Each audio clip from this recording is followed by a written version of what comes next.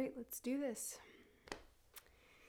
Welcome back, everyone. We are rolling into another episode of Return, and today is Theology Thursday, our second episode of doing Theology Thursdays. I hope you guys enjoyed last week. I had a lot of fun doing it, and I want to continue in the same theme that we looked at last week, which is the very beginning of Song of Solomon 1 verses 2, which last week we looked at, let him kiss me with the kisses of his word. And today we're going to talk about his love that is better than wine. So jump in with me.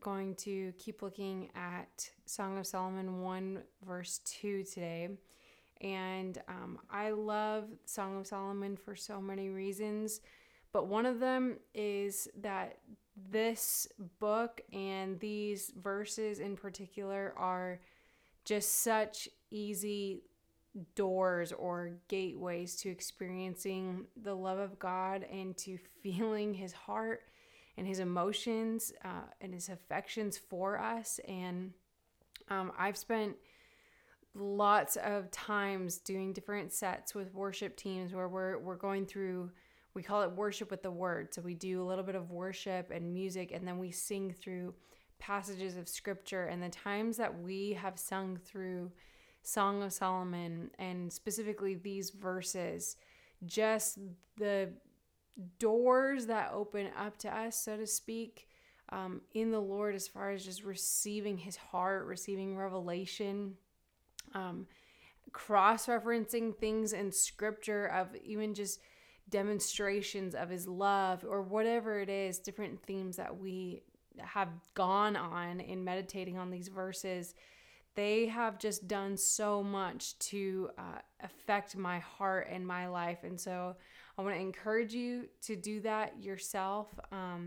But yeah, we are going to just keep looking at this verse. So I'll read it again really quick. Let him kiss me with the kisses of his mouth, for your love is better than wine. And like I mentioned, we looked last week at the kisses of his mouth, or the way that we like to say it is the kisses of his word, because really that's what it is. It's his word, the word of God, which is living and active. It's more than just typed letters on a page or in the Bible. His word is alive. It's an introduction and a script, so to speak, but even that's not the right way to say it, but it's an introduction to continual dialogue with God. And it's an active conversation. It's an ongoing conversation. We can jump into the scripture at any point and open up a conversation with God about it, which is what I love to do with Song of Solomon, and what I was just mentioning. Even just singing through these passages is opening up the conversation with God to say, I want your kisses on my heart, and I want to know the love that you have towards me. And so, like we looked at last week, the Shulamite in this passage, or the bride, she's asking the Father to have Jesus come and kiss her heart with the kisses of his word. And in the second part of this verse, she gives us the reason. It's because his love is better than wine.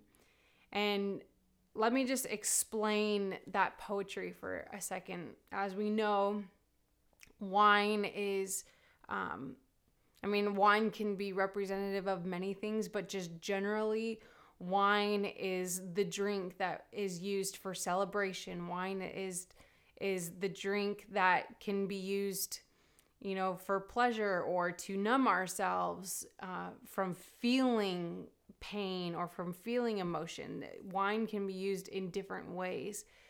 But the way that she is using this analogy here, your love is better than wine, is your love is better than the best pleasure that I can find on the earth.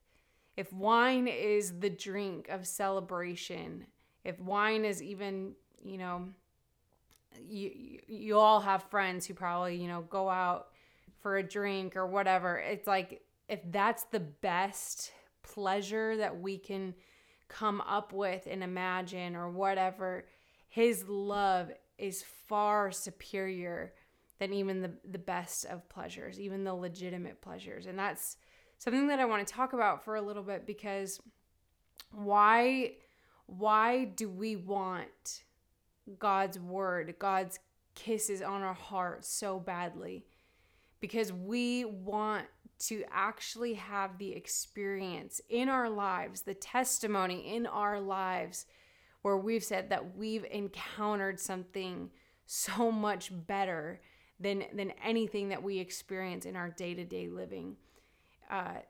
We feel the love of God through the kisses of his word on our heart, and it excites our spirits when we get touched by God. And what it does is it almost like puts things in perspective, to where when we get touched by the love of God on our hearts and we actually have an encounter in his presence and we hear his voice and we feel maybe the warmth of the Holy Spirit on us, when we have that experience of him, we remember what it is we were made for, who we were made for, and then we literally, like, all of the pleasures of the world start dimming in comparison to how great and just how, how do you describe it? How fulfilling the love and presence of God is in our lives and on our hearts. And so she's explaining that your love is better than wine, because when we touch the pleasures of God, when we touch the love of God, nothing, literally nothing else can compare to it. And I love that there's this almost twofold meaning in his love being better than wine, because again, his love is better than sinful pleasures or counterfeit pleasures, which is something that we might look at in a second. His love is better, than the things that we easily get tempted into, things that we think will make us happy or excite our hearts or whatever. And they do for the moment that we're in it, but we realize afterwards, sometimes it can be moments after, sometimes it can be, longer after we've gone for sinful counterfeit pleasures. We realize the emptiness and the achiness and just, the longing for something to fulfill us is still there after that. And there's so many more consequences for sin that I'm not going to get into right now. But not only is his love better than wine, meaning his love is better than all of, the earthly pleasures or whatever.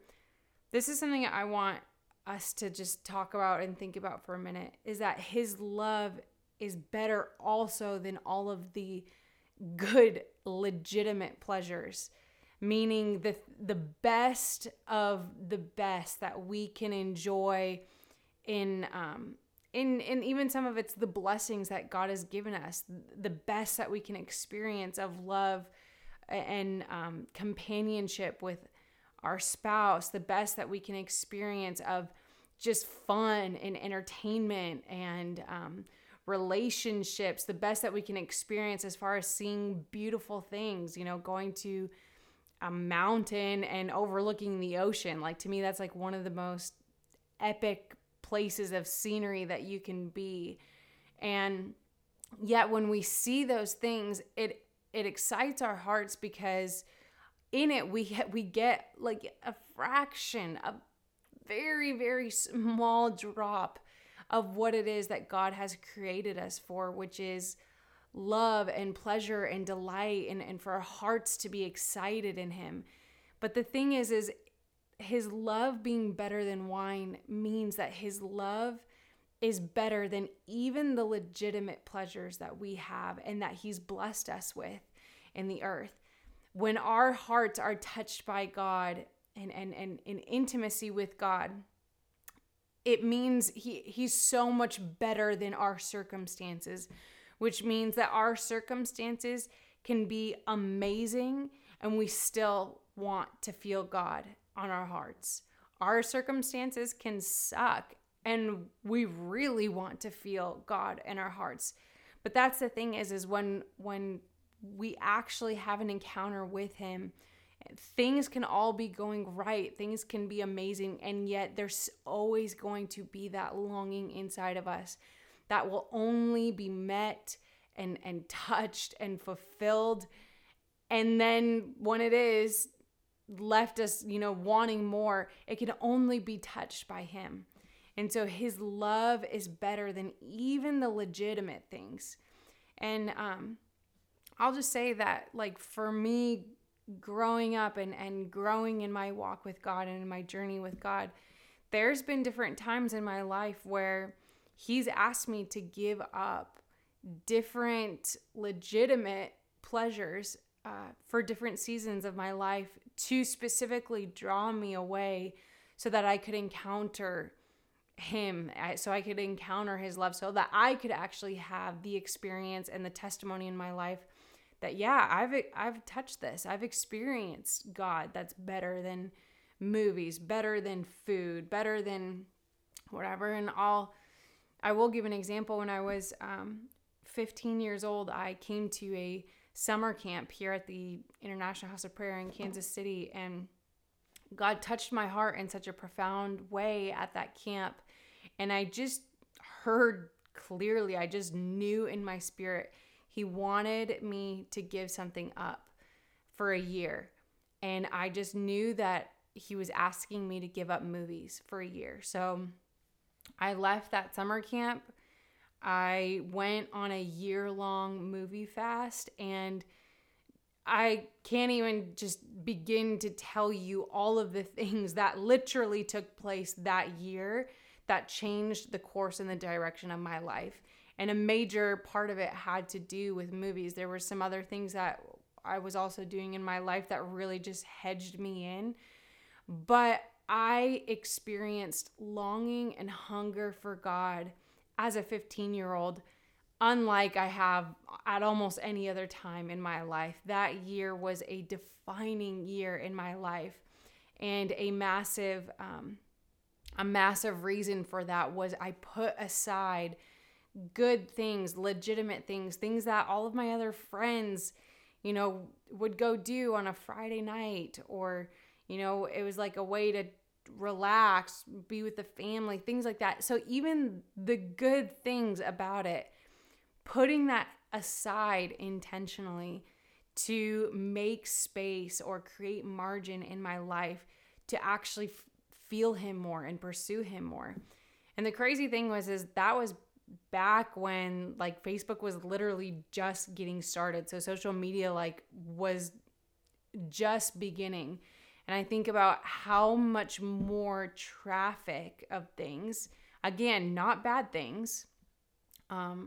Sometimes it can be bad. Definitely it can be, come in too large of doses, or the things that we're seeing or doing can be crazy.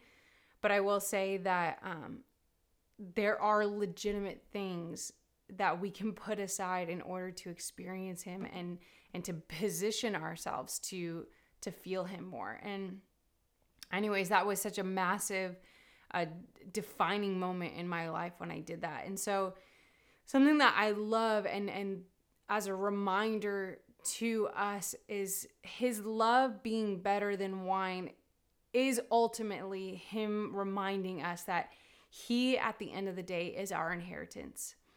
I love that in Genesis 15, when God meets with Abram and he, basically promises Abram, hey, I'm going to make you the father of many nations. I'm going to bring, the promise of redemption through you and through your lineage.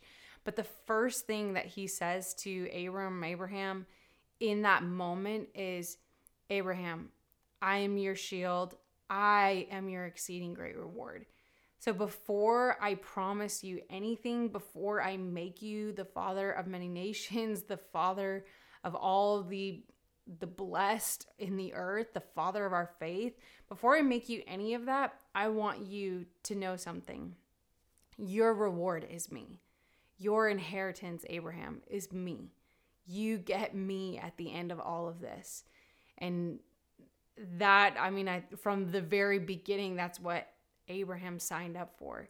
David says the same thing in Psalm 16. He says, you, God, are the portion of my inheritance and my cup. You maintain my lot.